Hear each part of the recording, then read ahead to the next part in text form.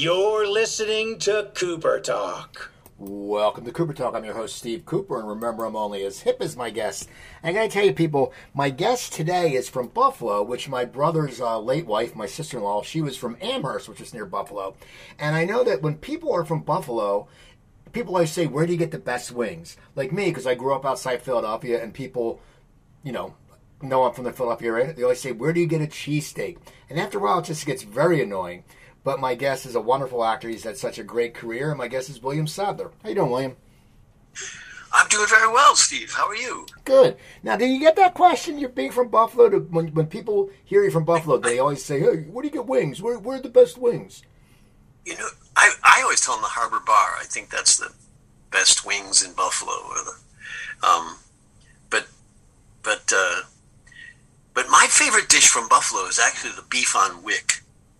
I used to get that all the time. It's a Kimmelwick roll, okay, which is like a hard roll with salt and seeds on top, and sliced roast beef inside, and you dip it. It's kind of like a French dip.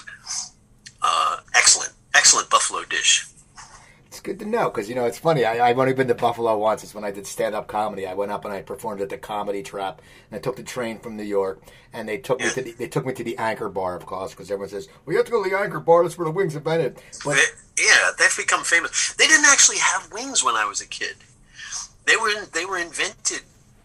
I forget the story, but I think they were invented at the Anchor Bar, or so they say.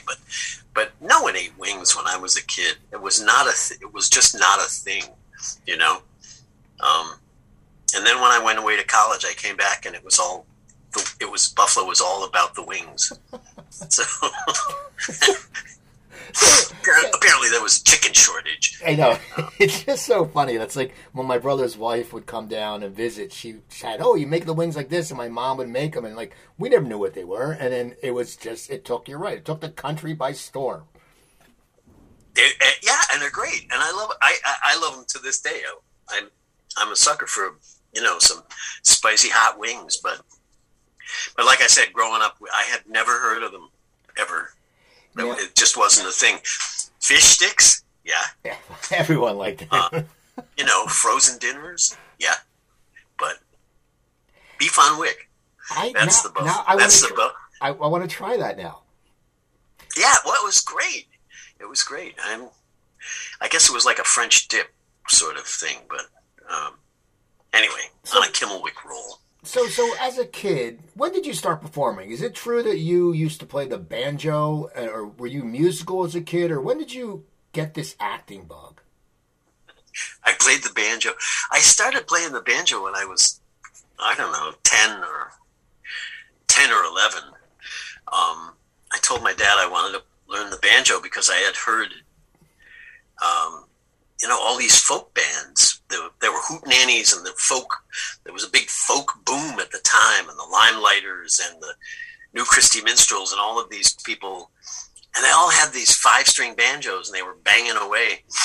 I told my dad I wanted to learn the banjo, and he went out and bought me a 4-string banjo, which you don't play that way at all. It's tuned different. It's a completely different instrument.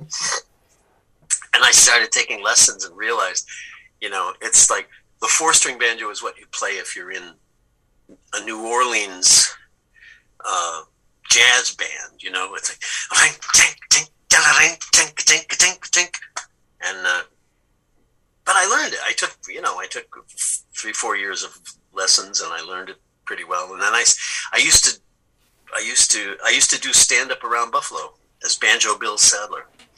I played the banjo and told awful jokes. Now, what songs did you until I discovered acting, and then when other people do the writing, it was like way better. Well, when you played the banjo and you told jokes, were you playing like a full tune and then you'd stop and do a joke, or did you go like and then tell a joke? I did.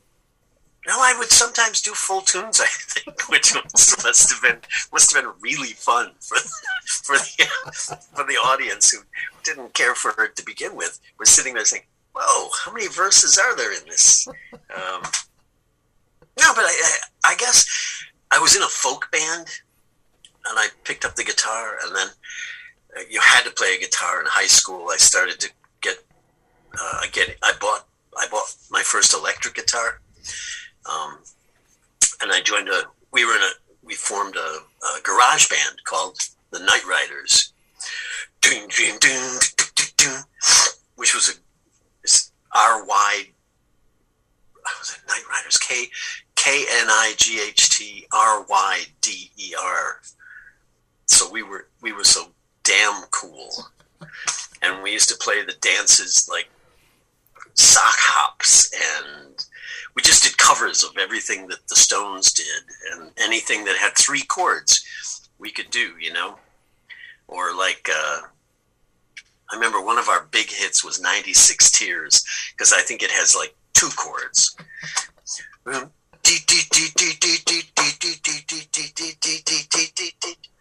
But we were cute and loud, and everybody knew the songs. So I did that for a while. I was trying to get on stage, I guess. And then I had a high school English teacher named Dan Larkin who asked me to try out for the senior play. And it was Harvey, about the 6-foot invisible rabbit. And I got the role of Elwood, and I did that was the first play that I did. And it was great fun, but I wasn't, I was still doing the garage band thing, and I think I had pretty much quit the stand-up comedy thing by that time. But then I did in Amherst again, by the way.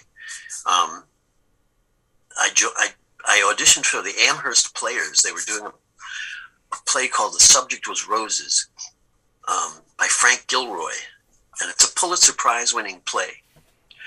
A 3-person drama, a father, a mother, and this young boy. It's the play that launched Martin Sheen's career on Broadway. And I got the role of the kid. And the writing was so enlightening. It was so good that it was just revelatory. It was just, my eyes were opened to what was possible on stage that I had never, I hadn't realized before. And that sort of began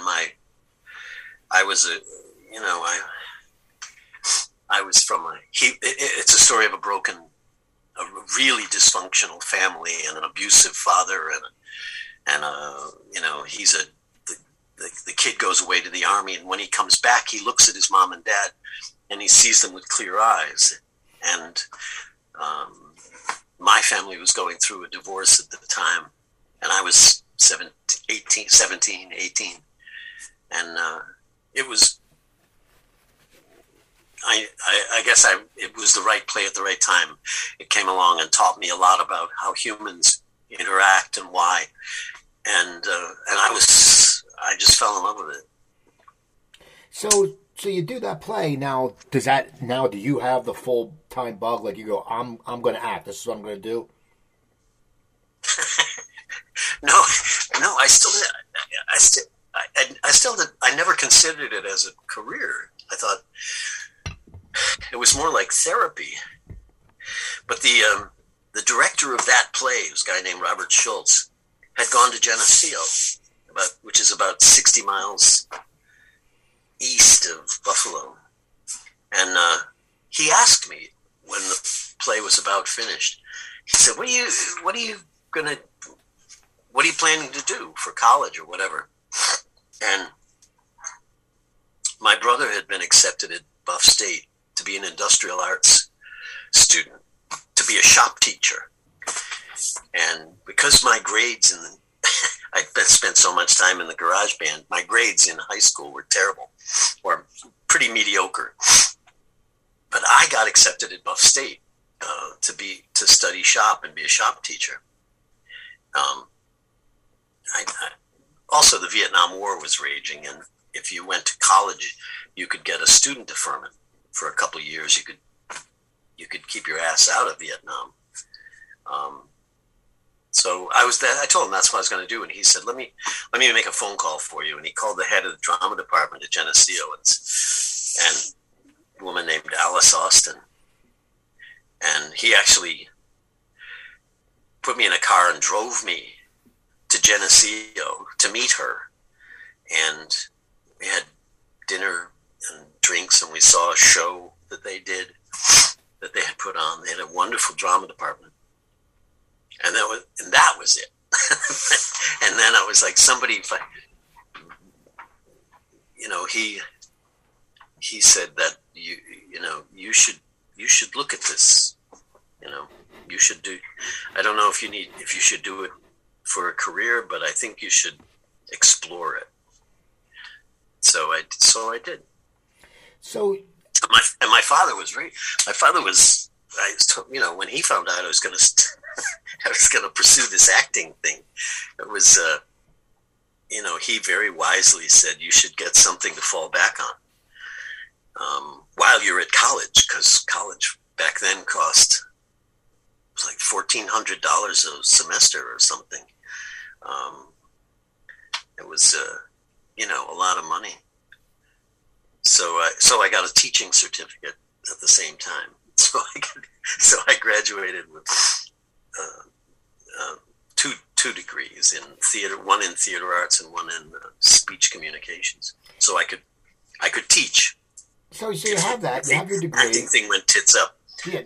So now, what do you do now when you graduate? Because you're in Buffalo, which isn't that far from New York City. But I always think a lot of times when people go to school for acting, they teach you the acting, but they never really get taught, like, okay, here's what you do when you get out. You do this. Like, how did you start your career? I mean, it's because you guys don't know. You get out, and people get the degree, and then they're like, well, wait, I have to get an agent? Why didn't they teach me now that? Now what do I do? I did the 4 years at Geneseo, and I did play after play. I just submerged and did play after play after play and studied all I could.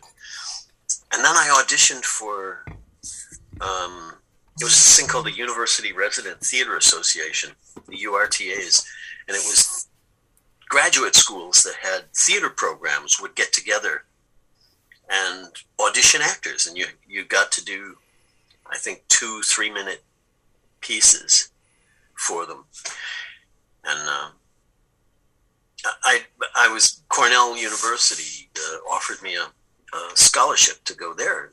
It joined their MFA program and actually study just acting for 2 years, and they paid for everything. So I did that for a couple of years, and then I went to New York City and started by not knowing anything about the business. Because you're absolutely right. No one in my education. I mean, there was no such thing as a course on how to get an agent or what's a headshot look like or auditioning. I mean, there could have been an entire course just on how to comport yourself in auditions, how to do it well, how to get the jobs, Because once you get to New York City, you can't audition unless you're in the union and one of the unions, and you can't join the union unless you get the job. And you can't get an agent unless they can see you in a show, and you can't get a show unless you've got an agent that submits you for the show. So you run into all these, catch-22s. So when I got to New York, I just started doing, after Cornell, I did a season at the Florida Studio Theater, and I played Hamlet at the Colorado Shakespeare Festival, and I did a season at Trinity Square Repertory Theater. And then I was cast in the non-equity ensemble of Shakespeare in the Park, and Joe Papp directed it. It was Henry V with Meryl Streep, and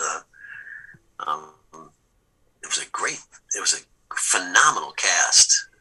It was Johnny Casale and Sam Waterston, and I mean, it was just this. You couldn't get these people back together for love or money, but there I was with a little bowl haircut, playing one of the soldiers in Battle of Agincourt.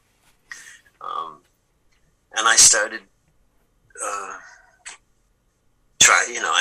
I started sending out pictures to agents and knocking on agents' doors and saying, I don't know if you saw the Shakespeare in the Park, but I was the third soldier from the left. I was the one with the big spear.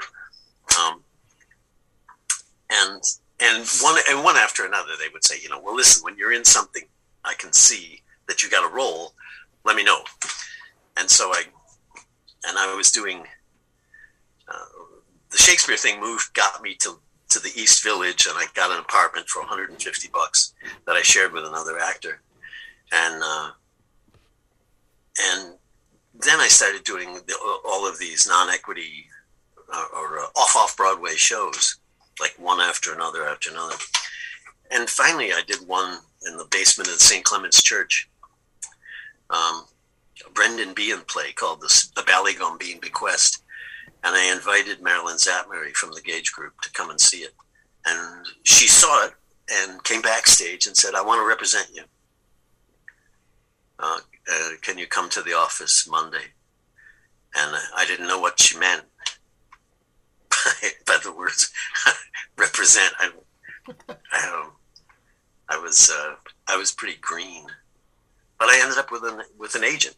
She said, he's going to work, or I can get him. I think I can get him work, and she did.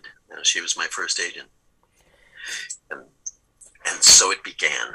Yeah. So what was then? Well, you get the agent, which it's always amazing. You hear about this, and people now don't understand. It's not like when you have the internet where you can send a headshot and you can send this. You have to actually go out and hustle and knock on a damn door. But and you have to, and for your confidence, it must be hard because you're getting rejection. But it's a lot worse getting face-to-face rejection than an email rejection. So you're sitting there. You finally get an agent. So when do you get your first break where you feel that it's a break for you, not just a gig, but a break for you?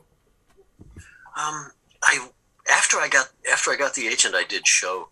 I continued to do these off Broadway things. I did a show at the Yale Rep. That's what she would send me up for regional theater things. I did a thing I did a play at the Long Wharf. I did a play at the Yale Rep, another Shakespeare.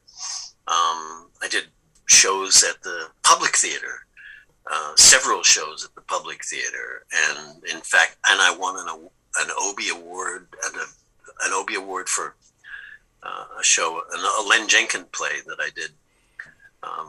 So I was sort of cooking along. The break. Well, the first sort of break happened when I got, there was a TV movie about the Great Wallendas, and I went up and auditioned for that, and played the Germans, and I got the job, and I went to, and they said, and she called me up and she said, they want to pay you $1,000, and I said, and I thought, wow. That's amazing. That's absolutely. It was with Lloyd Bridges and Britt Eklund, about the tightwire walkers, and then she said, "That's a week. It's a week every week." And I almost fell off my chair. That was my first brush with movie stars and cameras. I had not done. I had not worked in front of a camera before that. It was all theater, and in fact, after that, I did Biloxi Blues. I was cast in Neil Simon's Biloxi Blues, and I did that with Matthew Broderick for a year and a half on Broadway. Now, let me ask you something real quick. What was it like for you when you finally you got this job, the Wallendas? You're on camera. You've never been in camera. You're used to performing live all the time. You get your chops up. It's not shoot, cut. It's like do the whole damn show. How did you adjust? And were you scared at first when they said your mark is here or anything like that? It was enormously. I was just a babe in the woods. I didn't know. Hit your mark. Or why you have to do the same thing. They shoot the master of the scene, like a big wide master, and then they come in and shoot the medium shots and the close-ups, and you have to do the same thing. If you took your hat off on a certain line, you had to take your hat off on that line in every iteration of that shot, And there were lots of things I didn't understand. At one point, Larry Ellikin, the director, took me aside. I was shooting a scene with Lloyd Bridges, and Lloyd Bridges, we were on a stairway, and Lloyd Bridges he'd be listening, and I think I had all the lines, but he would adjust his position so that he was facing the camera, and I was sort of in profile or the back of my head, and Larry, and he did it over and over. This was his 800th piece of film, and my first, and Larry Ellikin said, "He's eating you alive, kid." Can't you see what he's doing? He's upstaging you left and right. He's eating you alive. I didn't know. I just didn't know. And in fact, after Biloxi Blues, which was sort of the big last thing I did in New York, I did Project X was the first full-length feature movie that I did, and it took me more than a couple of movies to finally understand what a dance it is with the camera. How they're trying to take your photograph. You have to move with them, give them your face, give them your eyes, and then and then as I got more and more experience in front of the camera, it was I began to feel the power of the close-up and the power of acting in a place where all you have to do is think it, and you can scare the shit out of people. All you have to do is let the penny drop, and the whole audience says, "Oh crap, he knows," that sort of thing.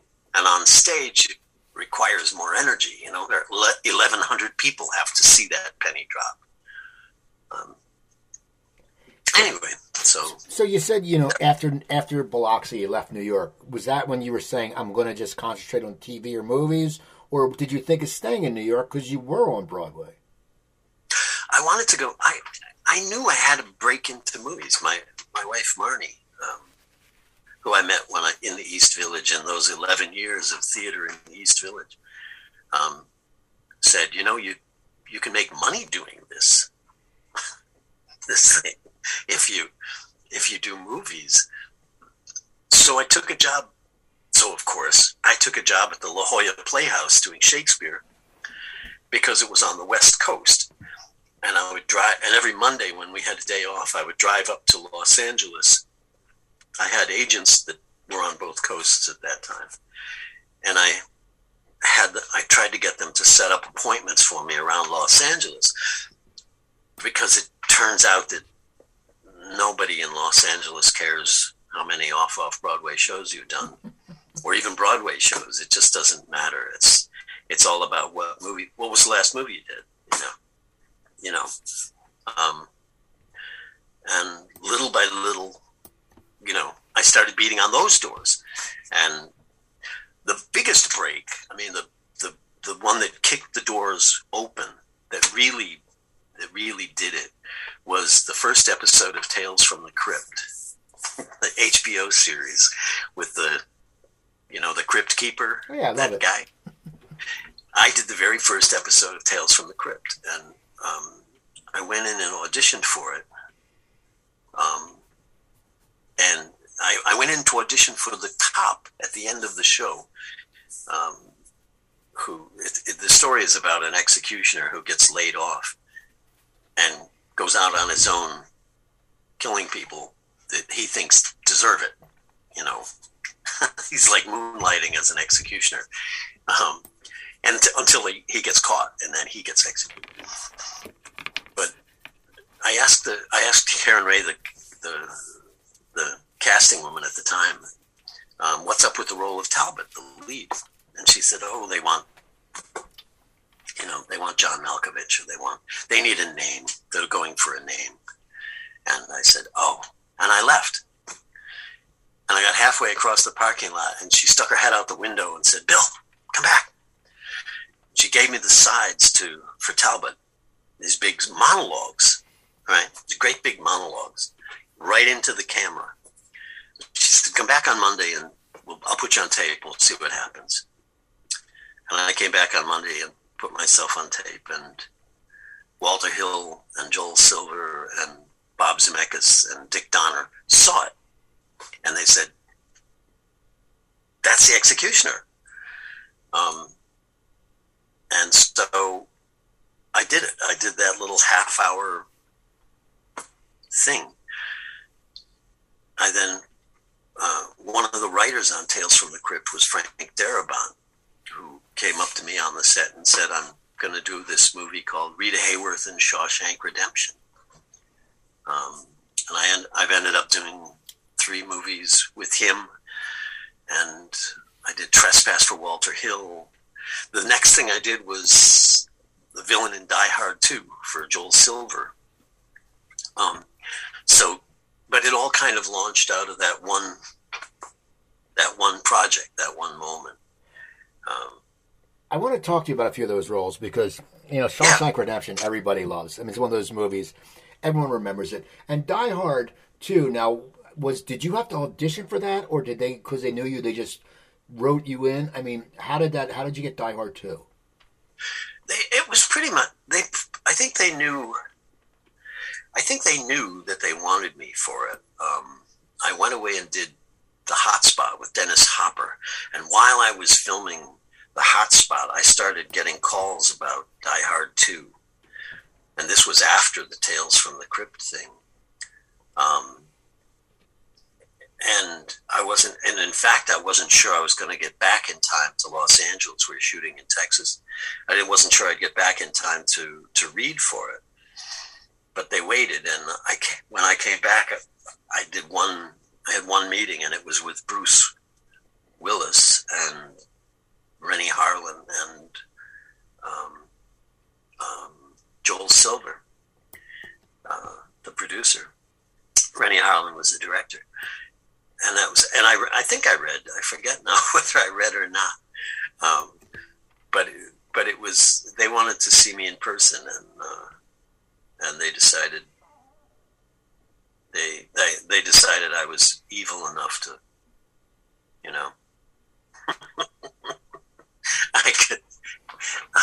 I was just the sort of evil mother that they needed. And so I got that job. And that was, the huge breaks. Those were huge breaks. There were no question about it. I spent 11 years or something in New York doing theater for no money, which I think developed a lot of my acting chops. So that when I got to the movies, it was, just learn how to do the cameras. Yeah. Now, when you were in that younger part of your career, you said you played the villain, and then you play this, you play that. What kind of roles are you getting called for? Because you're a light skinned, light haired guy. I could see them sitting.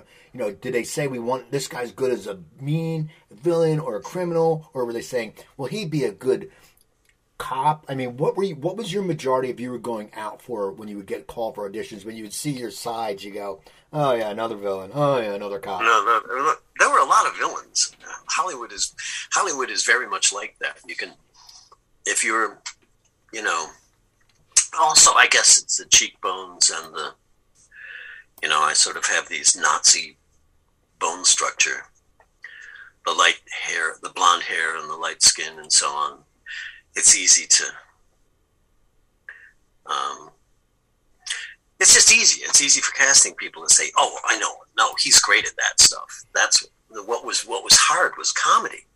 I had done comedy in high school. I did comedy in New York. I had been funny in lots of things in New York, including Biloxi Blues. But but getting Los Angeles to stop seeing me as an evil,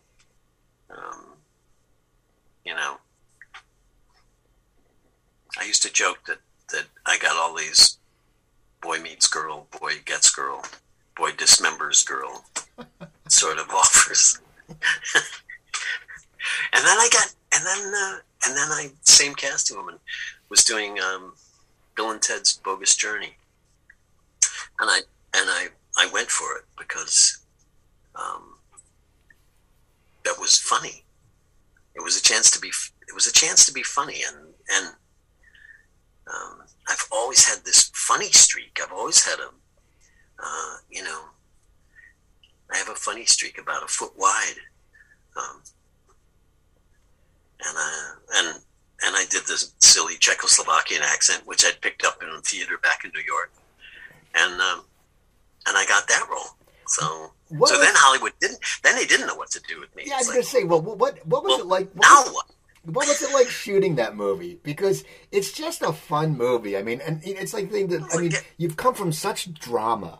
Like you've had these roles where you're a this and that, and then all of a sudden you're like, hey, you're deaf, but hey, it's two stoners. What? I mean, what was the set? Did it have the same intensity as like a Green Mile or Shawshank? It was a chance to be silly. He starts out. What's great is that he starts out being very scary. When you first see death, they've been murdered, and they're in hell, and they meet the Grim Reaper, and he's this, huge, dark, awful, threatening figure. You must play me. You must beat me at the contest, and they challenge him, and then when they sit down and actually play the games, and he starts losing one game, he loses at Battleship, and then Electric Football, and Clue, and he just dissolves. He becomes this petulant. He's like a 10-year-old, who keeps losing, and he has to go, and he reluctantly takes them on their journey up to heaven, and he gets in trouble with God, and they make him wear a woman's outfit, and by the end of the movie, he wants to be part of the band. He just wants to be one of the guys, So he goes on this really wonderful journey. He's no longer this terrifying creature that he starts out as, which I think that's the genius of the writing. It's like, don't fear the Reaper. But I got a chance to be silly, and that was priceless. Well, when you leave the set being silly, okay, it has to be. People don't understand. If you have a day of work, if you're a singer and you're an accountant, you leave the set feeling two different ways. When you're leaving a set from playing heavy roles and then you're just playing this fun role, is it like, did it still come with you? Because I'm sure when you play a very serious role, it's still in your head all the time when you're offset. But when it's comedy, it's probably easier to drop because you're just having fun like a kid. Yeah. Well, you do take on the characteristics of the character, or I do. You sort of bring some of it home, especially the heavy ones that you have to sink yourself into. It's easy to walk around in those shoes long after you've left the set. But the Grim Reaper got to. It was just fun. It was like I was coming up with. We were shooting in the hardware store to put together the Good Robot, Bill and Ted's, and I had this idea. I thought, well, what if the Reaper came up to a guy who was smoking a cigarette. And just as he walks by, I just say, "See you real soon." And the guy goes, puts it out, right? And I told the director, Peter Hewitt, and he said he loved it. And he said, "Bring the camera over here." And he's the guy who's smoking in the movie. It's in the movie. It was that kind of thing. I was like, I couldn't turn my silly brain off. Everything was possibly funny.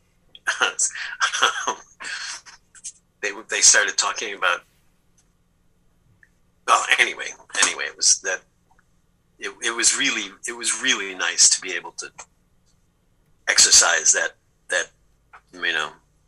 the part of me that makes people laugh. Now, Shawshank Redemption, as I said earlier, is a movie that everyone... I did it in Shawshank. I was funny in Shawshank. Well, with Shawshank, how did that come about? And of course, it's funny because we do it when you say Dumas, dumbass, and then you pick up the turd. But how did that... Did Darabont... He's as dumb as you can possibly get. He's like... And that was kind of a choice. Some of that is in the writing. But I made him. I like to think of that. I have a sort of a dial. I can dial in the person's IQ, and with Haywood, just dial it way down, and then he can't see it. What happens is people with a low IQ can't see anything but what's right in front of them. So they're constantly surprised by things.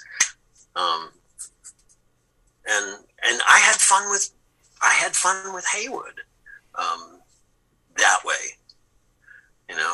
He was another sort of a funny mix of a dangerous, potentially dangerous human who you end up liking him toward the end because he's not such a bright,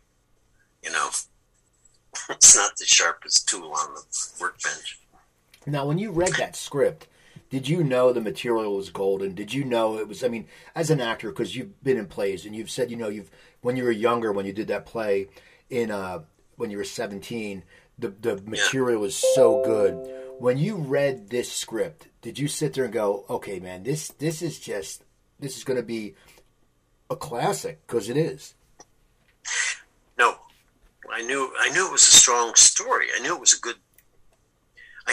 good story. I had no idea. I didn't know what. First of all, Frank Darabont, he gave me the book, not the script. He gave me the novella that Stephen King had written, and said, "I'm going to make a movie of this, and I'd like you to be in it." And I think he wanted me to look at the role of Red at first, but the process of I don't think any of us knew when we were filming it, which, as you know, is like in bits and pieces. It's it's a scene, and then you chop up the scene, and you do it in tiny little segments, and it's assembled later. I don't think any of us knew that it was going to be as this sort of cultural touchstone that it became over the years. That the message. When we knew it was a good script, and then later we knew it was a good movie. Although it opened in the movie theaters and closed in about 2 weeks. It made no money at the movie theaters, which was not encouraging. And then it was up for like 6 Academy Awards, including Best Picture. And when that happened, they brought it back and put it in the movie theaters again. And I think people really discovered it on video after, in the years after that. And it sort of grew and grew and grew. Not very many people saw it when it first came out in the movie theaters. Now, But no, I don't. But no, I don't think any of us knew. Now, when you're in a part of a movie like that, you know, and then it gets nominated for Oscars. What does that do for your career? I mean, do you sit there and you go, okay, I'm in an Oscar-nominated movie. Do you want to stay in movies, or are you looking for TV? What were you trying to do? Because I know you eventually ended up on Deep Space Nine for 3 episodes, which Star Trek fans are. They know everything. I mean, Star Trek, they know everything you do. What does that do to your career when you're in a movie with Academy Award nominations? I don't think it. I guess you get a little more cred, a little more street cred. It's maybe easier for your agent to get you submitted for projects. But again, you're still auditioning. You know, they saw you play Haywood. You know, they still go by what they saw you do. So they saw these, you know. I think it was Robert Duvall one time. They said, how did it change your career to win an Academy Award? To win an Academy Award. And he said, yeah, it's, you know, you get better seats in restaurants. It's like it didn't sound to me like it had changed his entire life. I guess people treat you with a little more deference, but and maybe they trust you with bigger and better roles. I haven't won an Academy Award. I'm just a working actor. Well, you had you had the series Roswell. Okay, now for you as an actor, you know, movies, TV, recurring. What's it like to be on a show, you know, that ran for 61 episodes? For you, did you lose some of, you're going to the same place to work every day, and you know if it's a hit, you're going to pick up for another season. And for an actor to been in so many different roles and playing this, did you acclimate to it very easily? Was it a relaxation for you, or do you feel like you may have lost some of your acting chops because you were always playing the same role? I don't think. No, I liked it. I liked finally knowing what I was going to do next week. It's a little nerve wracking to go from one movie to another. To, you know, you'll do a week on something in February, and then not work again until August. You know. And you're trying to pay rent, and you've got a kid in school, and it's hairy, you know, it really is. And you don't want to take any other jobs. You want to be available to do this thing, and you're auditioning like crazy for, you know, there's an awful lot of auditioning going on, and you're not getting, you know, I don't know what my batting average was, but, you know, nobody gets everything they audition for. But so when Roswell came along, it was, you know, it's picked up for a season. You know what you're going to be doing for the next, you know, so many months. And the money's good. The money's television, you know, series regular money. You start socking some of it away, you know, you can breathe for a minute. And I also thought, I like the writing. I like the sci-fi elements. And I like it always felt to me like, it was like I'm reading a novel about this character. And every time you'd get a script, it was like you got to the next chapter of this guy's life.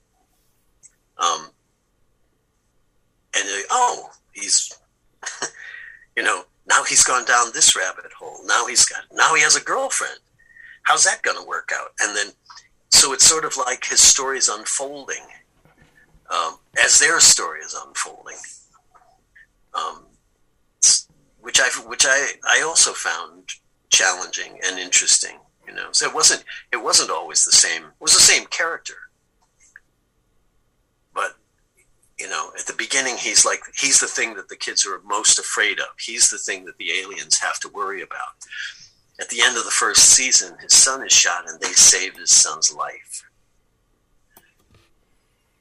And now everything he thought about them is true. They are the aliens. But now he's going to protect them.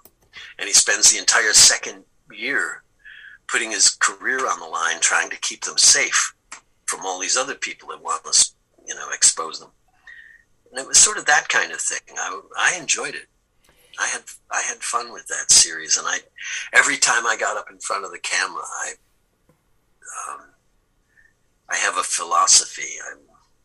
I always feel like I'm getting up to bat, and it doesn't matter whether the writing is, the best writing you've ever read or the worst. You don't waste that opportunity. You're only going to get so many of these at bats. So,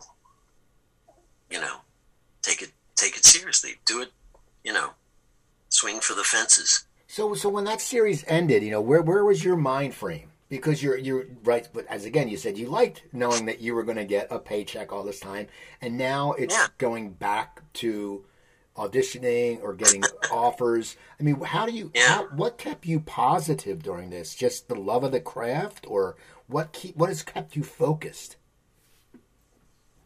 I don't know. I don't know how to answer that. I was sad when it ended. I could have done more. I think a lot of the kids on the show were anxious to start their movie careers, get out and do something serious, do something big. And I had already been in that marketplace for a while. I was enjoying something steady, where I could come in. Someone's paying me to do my craft every single week, and the challenge keeps changing, but the craft doesn't. You can get better at this. You can elevate some of this. So I was sad to see it go, but I forget what I did after Roswell. I think I moved back to New York. I decided maybe I could do this from my little farmhouse in upstate New York. And it turns out I can. See that? Yeah. So you're, it's just so funny. Now I audition on tape when I have to audition. I was going to ask you about that, because I want to talk to you about Hawaii Five-0, but I want to talk to you about the auditioning on tape, because so many actors love The Room, and you're someone who's coming from stage, but now you've been in front of cameras for so long and had such a successful career. When you have to put something on tape, do you prefer that, or do you prefer the old school when you got to go into the room and really sell it to people in front of you? I liked going into the room. I enjoy it. I've gotten jobs from self tapes, but you get a chance to walk into the room and meet the director and meet the producers, and they get a sense of who you are. They get a sense of the whole person. You talk for a minute, and then you do, you read a bit. And then usually they'll say, could you try that again and, make him, try it a little bit this way or try it a little bit that way. They just want to see if they can work with you. If, are you a dick? Are you so rigid and crazy that there's no way they're going to be able to work with you? And you get the face-to-face thing was, it's nerve-wracking. There's no question about it. You're just like, but they're like little live, they're little live performances, and they can be magical. Things go well.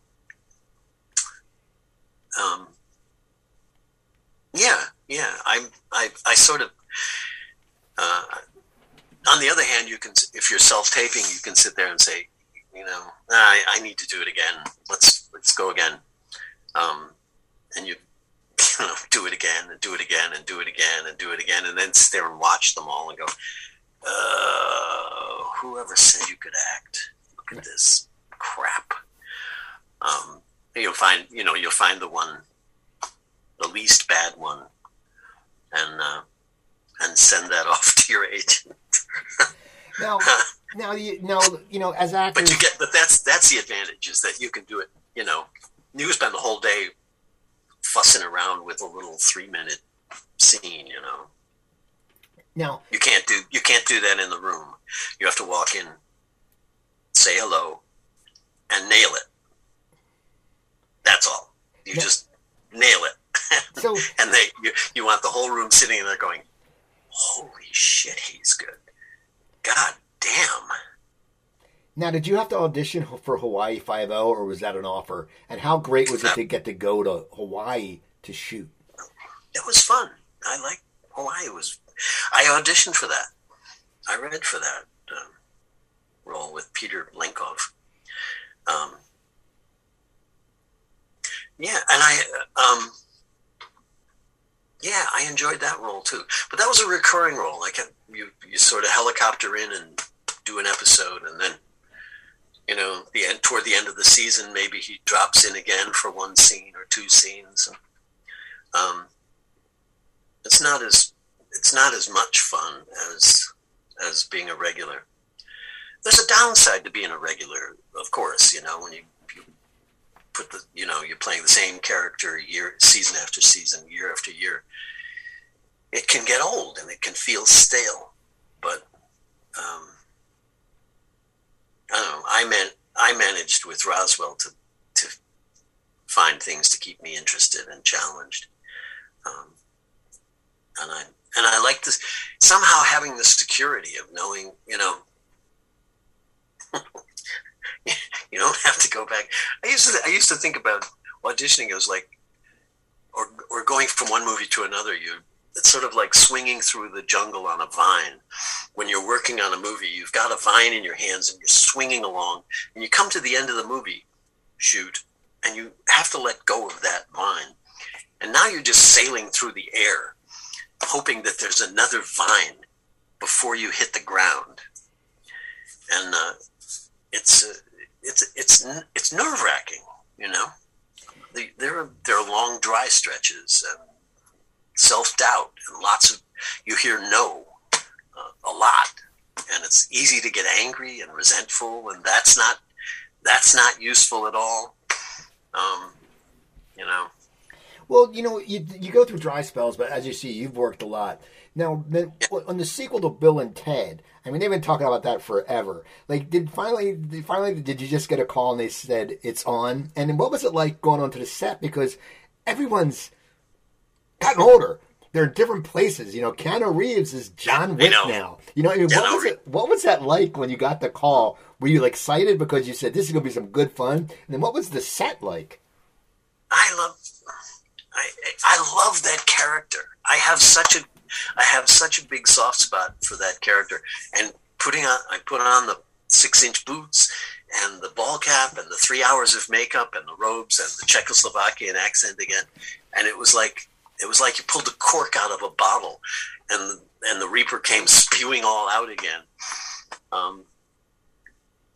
It was really fun, and I was concerned before we started, how different is this going to feel? Is it going to have the same kind of fun magic that Bogus Journey did? But what happened, with Keanu going off and becoming like the megastar that he is, and Alex is making these incredible documentaries, and we've all gone off in our own directions. But when we got back together on the set, it was like we had never left. It was literally like we had never left. We were just as goofy. There was just as much love and energy and goofiness as there had always been. It's a hard thing to describe, but I mean, we're fortunate that was the case. Now, I think it's a good movie too. I'm sorry it took 30 years to, you know, for Ed Solomon and Ed and Chris to. I mean, we had the same writers, we had the same actors, you know, new director, but there was an awful lot of the same energy, you know, the same sort of crazy. So you've done all these movies, you've done stage, and then now you recently were in our cartoon President. How did the voice role come up for you? I mean, and how did that role come up? It's just funny when you sit there and go, wait a second. You look at your IMDb and go, wait a second, he was Mitch McConnell. I mean, it's just, how did that all come about? I was Mitch McConnell he's the president of the Senate, I believe. I don't know. I got this. My agent heard they were doing it, and they're doing it in New York City, at Stephen Colbert's office at the time. You know, and I put myself on. I've done funny voices my whole life. I mean, funny voices. Funny voices, and you know, impersonations is that's like going right back to high school. So I think my first one was, I did Jeff Sessions. That's what it was. And I was cast as Jeff Sessions. And Jeff Sessions, and I just made him like that. Kind of, you know, I don't know why people think that I'm a racist, because, you know, when I see people of color, I'll say to them, you know, I think you're doing a fine job on my lawn, and thank you so much. You know, and he's just as sweet as can be. And I was like, you just like flip on these characters. And Stephen Colbert asked me one day, he says, why are you doing this? Because I guess, you know, well, you've done movies and you've done all this stuff. Why do you want to do a voice on it? And I said, I sort of feel it's my civic duty to poke fun at these folks. So that's why I did it. It was just fun, and they were silly, and they're great people doing it. So what's in your future? What do you have coming up? I'm shooting Salem's Lot right now, another Stephen King movie. In fact, I have to go back to Massachusetts Wednesday to shoot Thursday. So there's that. And I have a movie, a little independent movie called A Stage of Twilight. And I think the title will stay the same. I don't know, but right now it's called A Stage of Twilight with Karen Allen and myself. And it was this unexpected thing that happened. They offered me this role, and it's the role of, he's her husband. They've been married for like 42 years, like I have. And he gets a bad diagnosis. And it's the two of them fighting and finding the grace, a graceful way through all of this. And I've never done anything. I'm a little bit afraid to watch it because I got carried away with this character. I so completely submerged in this character of Barry, and Karen Allen is such a delight to work with. And it's not like anything I've ever done before. It's like, you know, I don't kill anyone. I'm not chased by vampires or zombies, or, you know, it's not sci-fi. It's two people who love each other wrestling with a problem in their lives. And I think I think it might be extraordinary. I hope it's extraordinary. Anyway, it felt extraordinary to me. It came from a place that I've never seen myself go as an actor ever on film. just one of those things. You'd finish the scene, and there'd just be silence on the set. Everybody was like, "Oh my God, that was." So it's unlike anything I've done before, and I hope it's a wonderful movie. You can't quite tell, but the filming of it was extraordinary. Working with her and Karen Schwab, the writer director. Little independent movie. It's going to be at festivals. I'm sure very shortly. But fingers crossed for that one. Well, I look forward to it. And I want to thank you for coming on today. It was great talking to you. As I said, you've had a great career, and I always love talking to actors because people don't know.